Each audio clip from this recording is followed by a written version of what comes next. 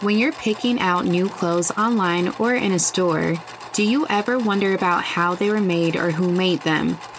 Do you ever wonder why people are able to buy a brand new shirt, not secondhand, for only $3.99? Very cheap clothing can be attributed mainly to fast fashion. According to Wikipedia, fast fashion is a term used to describe a highly profitable and exploitative business model based on replicating catwalk trends and high fashion designs, mass producing them at a low cost. Fast fashion is hard to escape, and the reason why it exists is because of the advancement in technology, machinery, and accessibility. It's great that clothes are now affordable and widely accessible for many, but at what cost? I talk more about the fast fashion aspect of this week's podcast on the YouTube channel. So after you finish listening, head over there and watch the video, and don't leave without subscribing.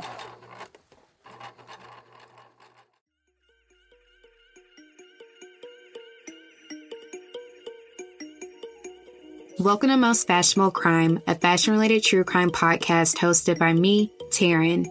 If you want to be on trend, make sure to sign up for the newsletter, subscribe to the YouTube channel, and follow the podcast on Twitter at Most Fashionable, and on Instagram, Facebook, and TikTok at Most Fashionable Crime. There is also a discussion group on Facebook and a Reddit community, which are both linked in the notes. I want to give a special shout out to those that are forever on trend, which are the supporters of this podcast. I appreciate you all so much, and there is a link in the notes if you would like to support as well. Free ways to support Most Fashionable Crime are to share this podcast with anyone who may like it or who may not know yet that they will like it. Leave a 5-star rating and or a review if you are listening on Apple Podcasts. Subscribe to the podcast wherever you listen, subscribe to the YouTube channel, and just listen and engage on social media. Matter of fact, while you're listening right now, go ahead and share that you're listening to the podcast to your Instagram story. With the Industrial Revolution came the invention of the mechanical sewing machine, patented in 1830 by a French tailor by the name of Barthélemy de Monnier. Together, this led to the mass production of garments as a result of modern production methods. The dominant industry during the Industrial Revolution happened to be the textile industry, when it came to capital invested, employment, and the value of output. Advancements in technology have led textile production to be almost completely automated. Despite this, clothes are still pieced together by humans with the help of machines. I'm sure you've heard of sweatshops, and a lot of times people in the United States imagine them to only be in places overseas such as India, China, and Bangladesh. However, there are sweatshops here in the United States. The easy route, I guess you could say, would be to focus on the sweatshops and unsafe employment practices in the apparel industry, especially in Asia. I will put links to more information on that and ways to help in the notes. I feel that it is important for those of us in the United States and outside to be aware of what occurs right here in our backyards. Almost 2 years ago, an article was published by the New York Times exposing the unfair employment practices of a very popular fast fashion brand named Fashion Nova. Fashion Nova was founded in 2006 by Richard Sagan in Los Angeles, California. At this time, the brand was a chain of stores located in Los Angeles malls that sold low-priced clubwear. In 2013, the e-commerce site was launched, and Sagan, the founder, used his Instagram following of 60,000 to market the brand via social media. In my memory, the brand reached widespread popularity in 2016, but 2018 is when it really boomed. Fashion Nova has the same clothes that you can find sold throughout LA's fashion district, but their social media campaigns are what really set them apart from other fashion brands. Most brands post 3 times a day, but Fashion Nova posts 30 times a day. Not only do they flood the feeds of their followers, but Fashion Nova has paid celebrities like Nicki Minaj, Kim Kardashian, Cardi B, and Kylie Jenner to be their influencers and promote the brand on their own personal accounts. Do you actually think they wear these clothes outside of pictures taken for the gram?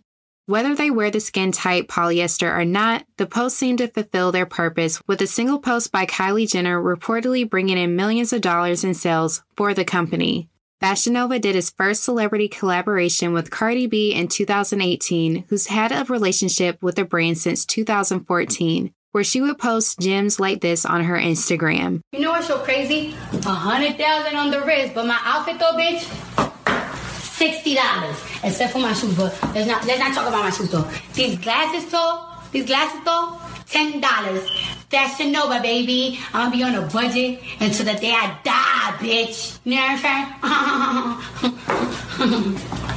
saying? On some G shit, I don't even know how to tell the time on this shit, but it's cool though because I got a phone, right? Since then, Fashion Nova has done collaborations with Megan Thee Stallion. Apparently, they even strike deals with artists to name drop Fashion Nova in their songs, probably to keep the lyric to Instagram caption pipeline intact, featuring an outfit bought online from Fashion Nova, of course. Hashtag Nova Babes. 2018 appears to have been a huge year for Fashion Nova. According to Business of Fashion, the LA-based brand surpassed legacy brands such as Gucci, Louis Vuitton, and Chanel in web searches, ranking first place among all web search fashion brands. The brand's profits also grew by 600%. In 2019, the now-defunct third-party influencer analytical tool, Instascreen, released an influencer marketing report. Fashion Nova was the top spender at $40 million spent on influencer marketing. Pretty Little Thing, another fast fashion brand, came in at number 5 with $7.6 million spent on influencer marketing. The face of Fashion Nova could be said to be Jody Jo, whose real name is Yodit Yamani. Last year, she posted this to her story. I really wish Fashion Nova would let me out of this slave contract so I can be great. I've invested so much time and energy into a company that hates us/me. End quote. Well, I checked the website and she is still up there. It also appears that the founder of the brand has no plans on slowing down. At the time he was interviewed, Robert Sagan wanted to increase the number of styles they produce per week, which was already at 600 to 900 styles. The styles are produced across 1,000 different manufacturers, and a lot of them are produced in Los Angeles. According to him, in 2018, 80% were produced in LA, but a year later, less than half of the styles were still made there. They also work with vendors in China who probably picked up where they left off. As a designer and someone that works with apparel manufacturers, releasing 600 to 900 styles per week is honestly ridiculous. I read the table of the 2020 labor force statistics from the Current Population Survey on the United States Bureau of Labor Statistics website. Of the 444,000 employed persons that work in textiles, apparel, and leather manufacturing, 186,000 of them work in cut and sew and apparel accessories and other apparel manufacturing. Cut and sew in the apparel industry means constructing a garment from purchased fabric. The focus of this episode is on cut and sew employees in the United States.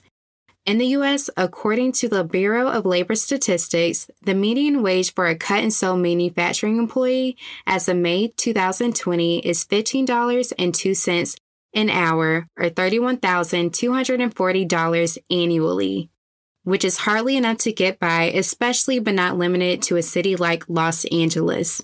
In the expose written by Natalie Kidro, published by the New York Times in December of 2019, it is mentioned that the City of Angels is full of factories that are competing with factories overseas. Due to this competition, employees are paid small wages and off the books. The employers take advantage of this because many of the seamstresses and other workers are undocumented.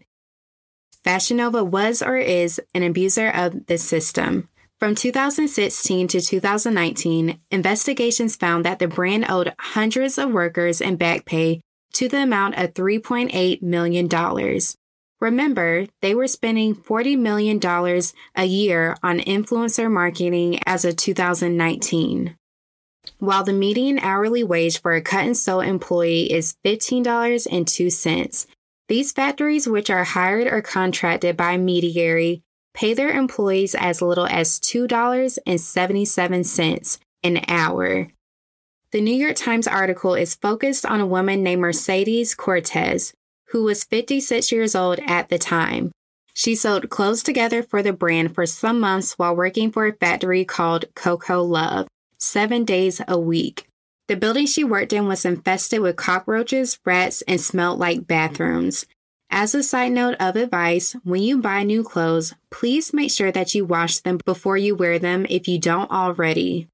Cortez was paid literal pennies for each seam she sewed, and for $4.66 an hour, she made $270 per week. She left Coco Love and reached a settlement with them to receive $5,000 in back pay. She continued to work as a seamstress, working in different factories, putting together clothes for Fashion Nova. In the article, she says how the clothes, which this item in particular had a $12 price tag, was expensive compared to how much they got paid to make it. Over the course of 4 years, Fashion Nova's clothing was found in 50 different investigations into factories for not paying overtime and paying less than minimum wage. I'm curious to know how much these factories make from these contracts or subcontracts. Based on the almost 1,000, if not more than 1,000 styles getting produced by just Fashion Nova a week, I would assume Fashion Nova helps these factories keep the lights on, if they even have that. Of course, that is no excuse for the low pay and unsafe working conditions.